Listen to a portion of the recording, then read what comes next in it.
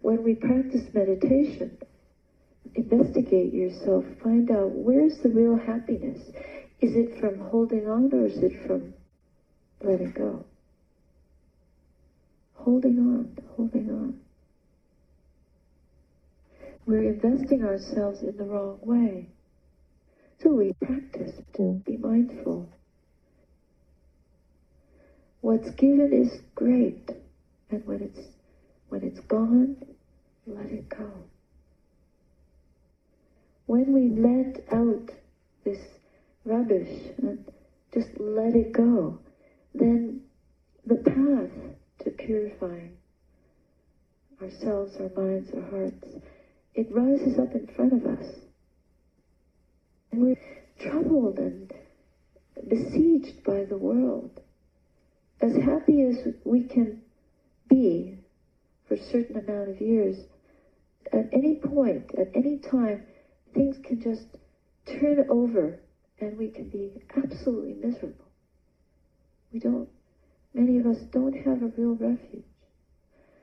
And so the Buddha gives us the conditions or the tools, the equipment to develop a real refuge. But we have to develop it. We can't just subscribe to it like, yes, okay, I'll do this.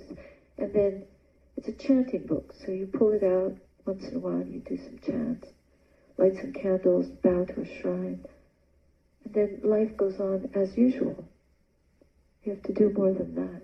We have to make consequential changes in our lives to realign ourselves with that which will support the truth in us. To investigate all our activities and align them with that which supports the truth in us. So we examine who we hang out with, what kind of entertainments we follow, the way we speak, the way we act, even the way we think. If we're thinking in negative ways, if we're invested in fear, you'll say, I don't invest in fear. Fear just takes hold of me. But this is wrong understanding of the suffering that we're involved with and grasping onto it. Sometimes the darkness, because it's familiar, we just hang on to it because nothing else seems within reach. So we'd rather hang on to the thing that's choking us than have nothing at all. We have to investigate, what is that nothing at all we're so scared of? The Buddha does give us steps, step-by-step procedures and practices, exercises to use, like watching the breath, watching the long breath, the short breath, experiencing, calming, seeing, noticing, contemplating, understanding.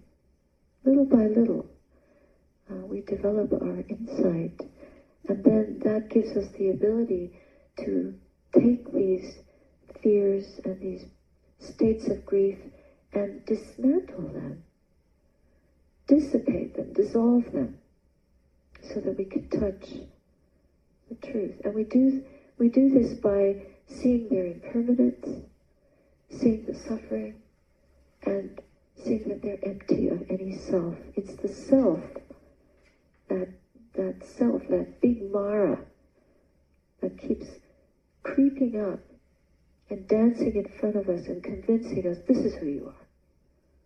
All this package of beliefs and habits and inclinations and desires and opinions with a capital O, capital O-P-I, capital O-N, I-O-N-S, I spelled it wrong. Opinions are like open onions. They just make us cry in the end. Weep. Really weep. But at the core of an onion there is sweetness. Sweet. So if we can get underneath the opinion, we can let it go. Instead of signing up for it. We sign up for social opinions, etc., etc., etc. So much opinion. Other people's opinions is a big one. how much we sign up for other people's opinions. Please like me. What's that? I remember in school feeling pressured to dress like the other girls, to wear the cool clothes and have a cool hairdo. If only they could see me now. Of course, a few years ago, baldness became fashionable. But people were getting bald for the wrong reasons, weren't they? And the reason that we shave our heads is to not focus on the beautifying of the body. And in our monastery, we shave our heads once a week. And when we shave the hair, you can't just shave it once. You have to keep shaving it because it grows back. Well, it's the same with the hindrances. The hindrances, greed, ill will, or negativity, aversion, anger, restlessness, anxiety, or sleepy, dull states of mind, boredom, or doubt, mistrust, lack of confidence, lack of conviction. These things are constantly dragging us this way and that way, wanting more things, or pushing away what we don't like, wanting more friends, or avoiding the people we don't like. These things are constantly taking us over. And when we practice meditation, concentration practices, you focus the mind, your breath becomes very soft, sensitive, you're getting right in there, it starts to take up all of consciousness, you feel like your whole body is just this one breath, your mind gets really calm, you go deeper, deeper, everything is quiet, you feel so peaceful.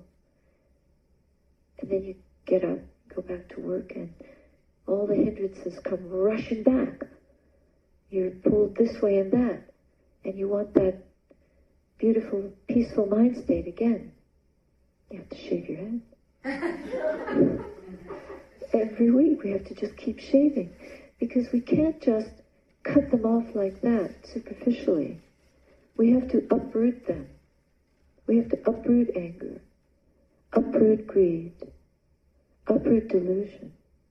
Not just cut it superficially, because it grows back. We have to keep practicing deeply, more deeply, going into the most interior recesses of the heart. And there, we can actually uproot these hindrances.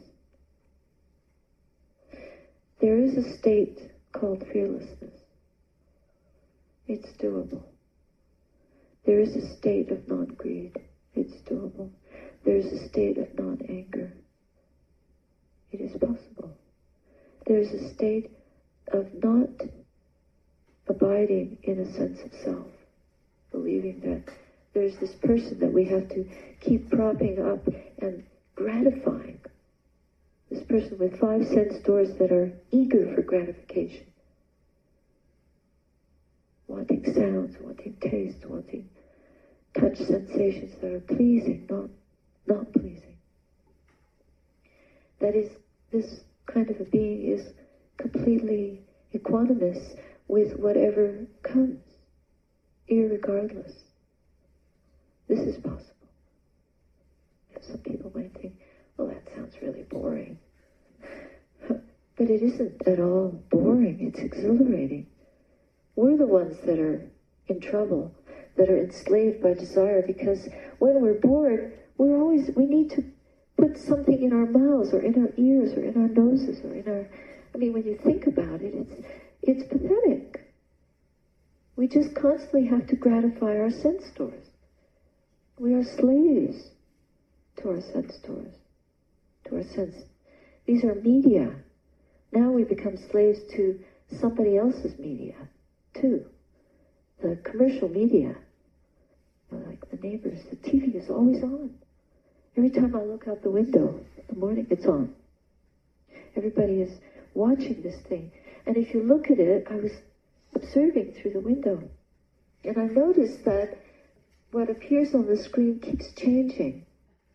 It's one thing, and then within 3 seconds, this thing is flashing.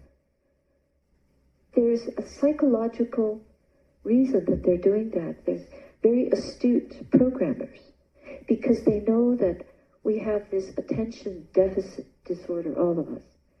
Can't focus very long. So if you want to capture your audience, you have to give them a different image every few seconds to keep them interested. So people get addicted to this stuff. And then we let the kids watch. We have 3-year-old kids coming to the monastery who have iPads. This is the toy. I was completely mesmerized.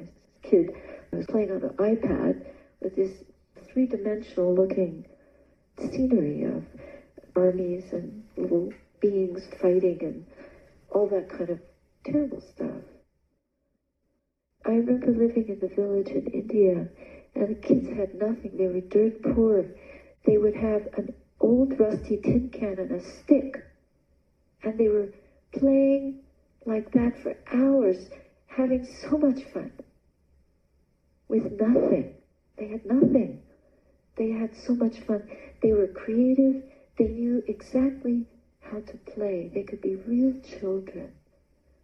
They could make a whole world out of sticks and stones and sand, and go hide behind a wall or a tree, hide and seek. Do you remember hide and seek? We used to play hide and seek. Now what do kids do? And they don't have enough. I visit homes, people call me and ask me to come and bless their new house, or bless their car, or bless the baby. And they've got a room just for the toys. This is what children grow up with now. And it's not enough. Not enough. Mommy, mommy, buy me this. Mommy, mommy, I want that. This is what we're cultivating. This is what we're conditioning children to do. Where's the Dhamma?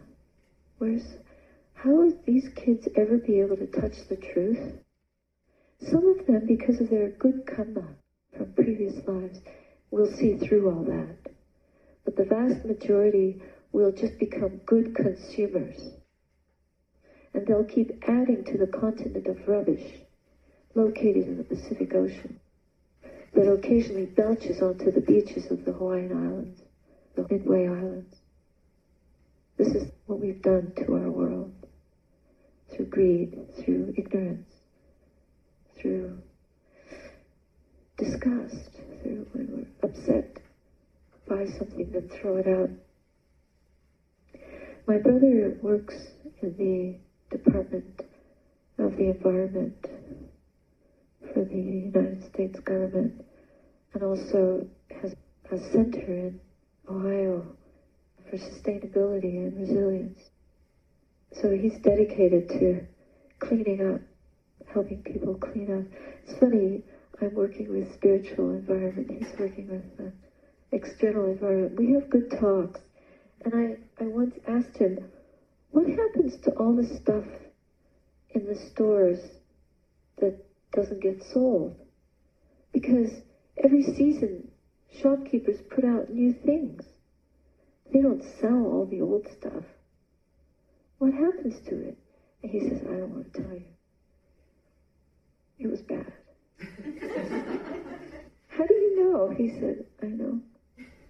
He works with companies who resolve this kind of thing. Because the world wants new. The world doesn't want old stuff. Just like the TV that keeps flashing new pictures on the screen to mesmerize our sense media. So shopkeepers have to flash new products on their shelves to attract customers.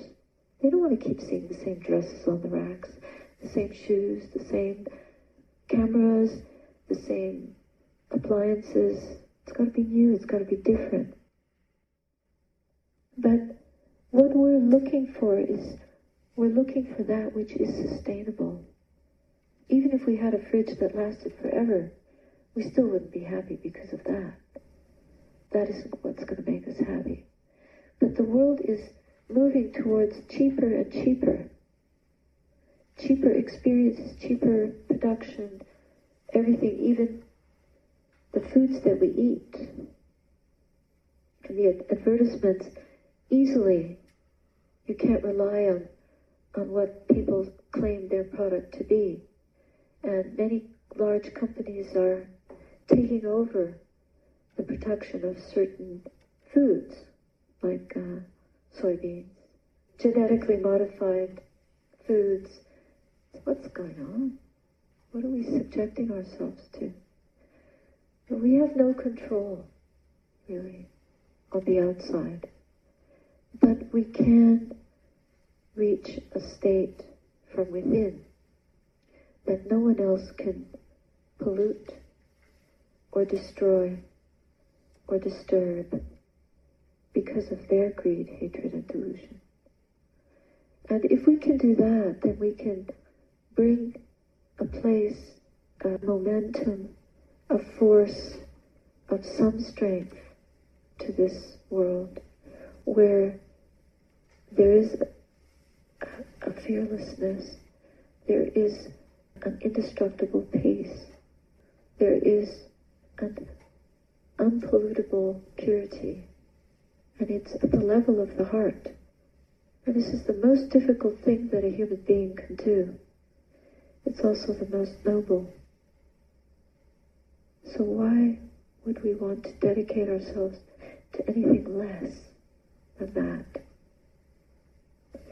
For the sake of our own well-being, for the sake of our families, our children, may the wheel of truth, this wheel of truth, precious as it is, continue to turn so that even though we may be just tiny waves fluttering across the ocean, when we touch the shore, we will have touched it knowing the truth, and we will pass on that knowledge just by having realized the truth within ourselves.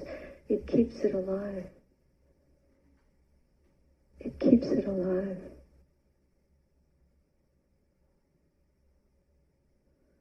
So more precious than staying alive in the body is to live with wakefulness, to live the truth.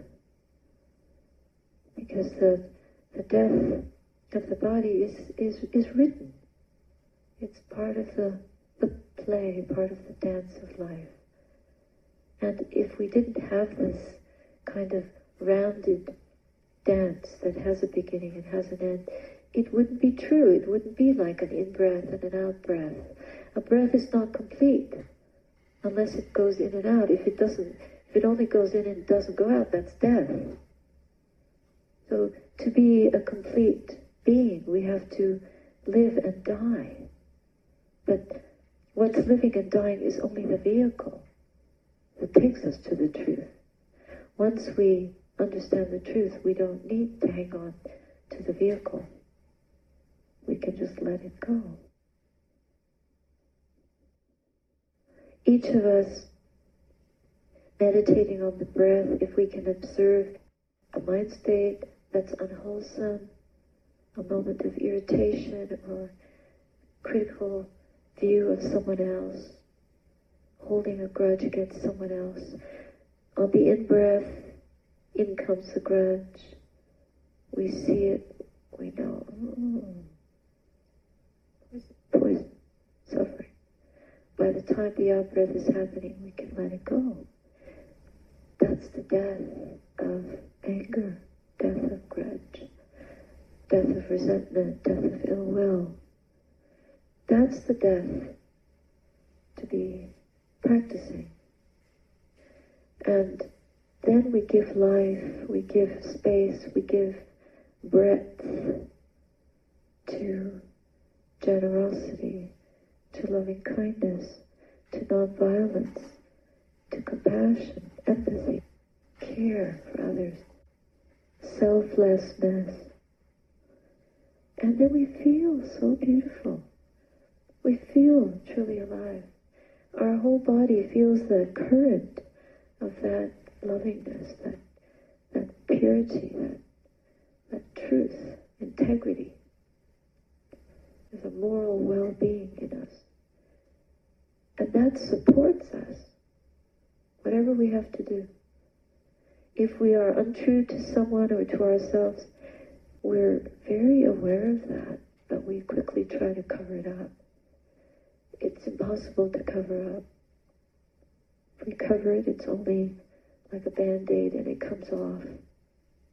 If it doesn't come off early in life, if we hide that, like somewhere in your computer you have a file that's got a virus, eventually it comes out and destroys the computer. So any kind of unskillful thing that we've done, any harm we've caused to anyone, including ourselves, if we've hidden away from that or denied it for some period of time, eventually, when we become ill or older and we need more energy, the body has to release that thing. It can't hide it anymore because that's taking up strength. So then suddenly, out of the blue, comes this illness, or this disability, or this debilitating condition that zaps our strength. Very often it comes up in midlife, when the body begins to decline more visibly, and we become subjected to different psychological or physical conditions that we can't cope with. And we need help. We need to get help. The power of being integrated, morally integrated, from head to toe, is indescribable. It's a real power. This is the Buddha's teaching. This is the path of purification. Purification of mind. We try to keep the bodies pure. The body cannot be purified. It's full of impurities. No matter what kind of food we put into our mouths, it comes out smelly. This is nature. We're constantly oozing sweat. All our glands are expressing themselves. So we have to wash and put deodorant and nice scents and freshen up. Otherwise we stink and no one wants us around. But we're quite happy to carry our bad moods here, there, and everywhere.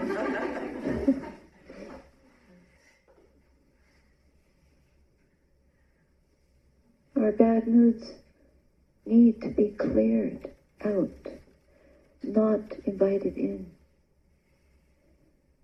So the 4 great efforts, these are true efforts. We have to make effort.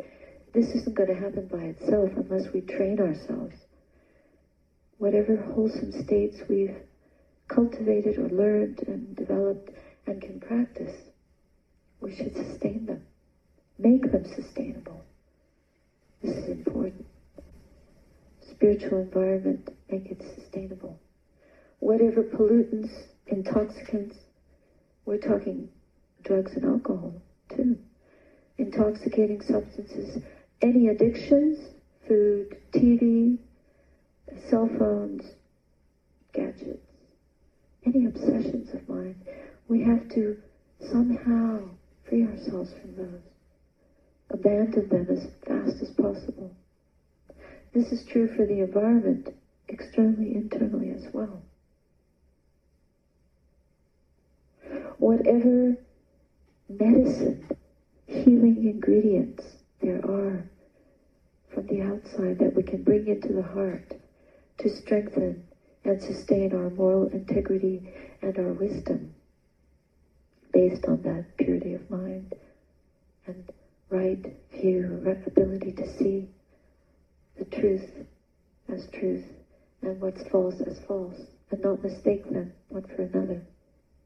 Whatever kind of experiences or substances or climate, like being around spiritual friends, we can associate with or bring into the heart, we should do so to further our growth and maturity in moral integrity, to being integrated morally, ethically, virtuously, rightly, acting, speaking, thinking, being harmless, gratitude for all that we have, and content with what we have.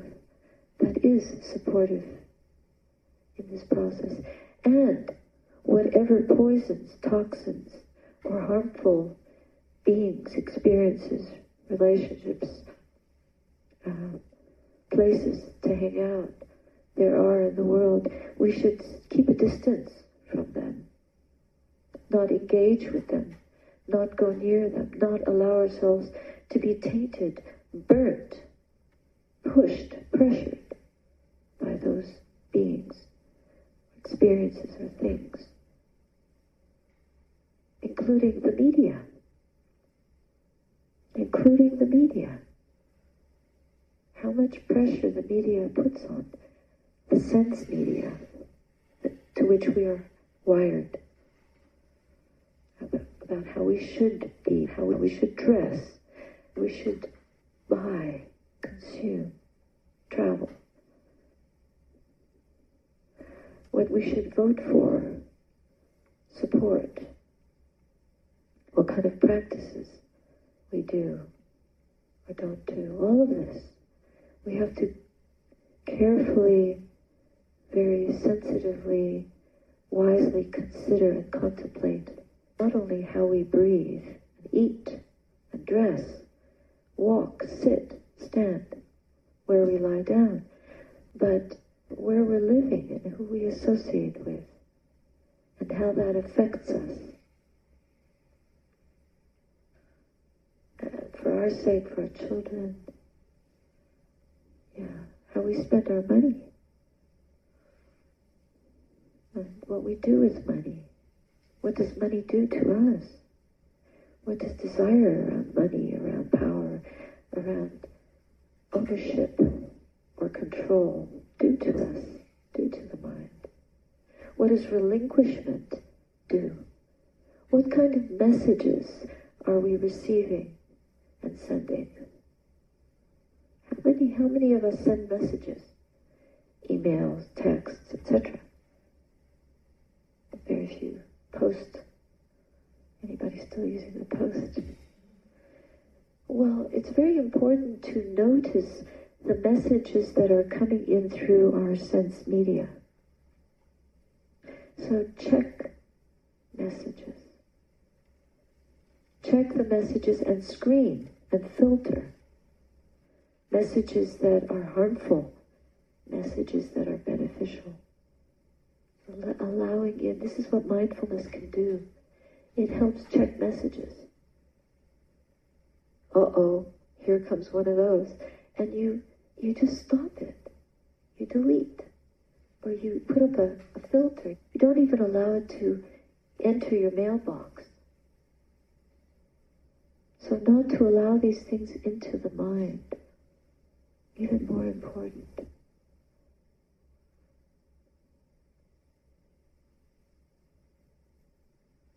Maybe I'll stop there for now. Let's sit together for a while.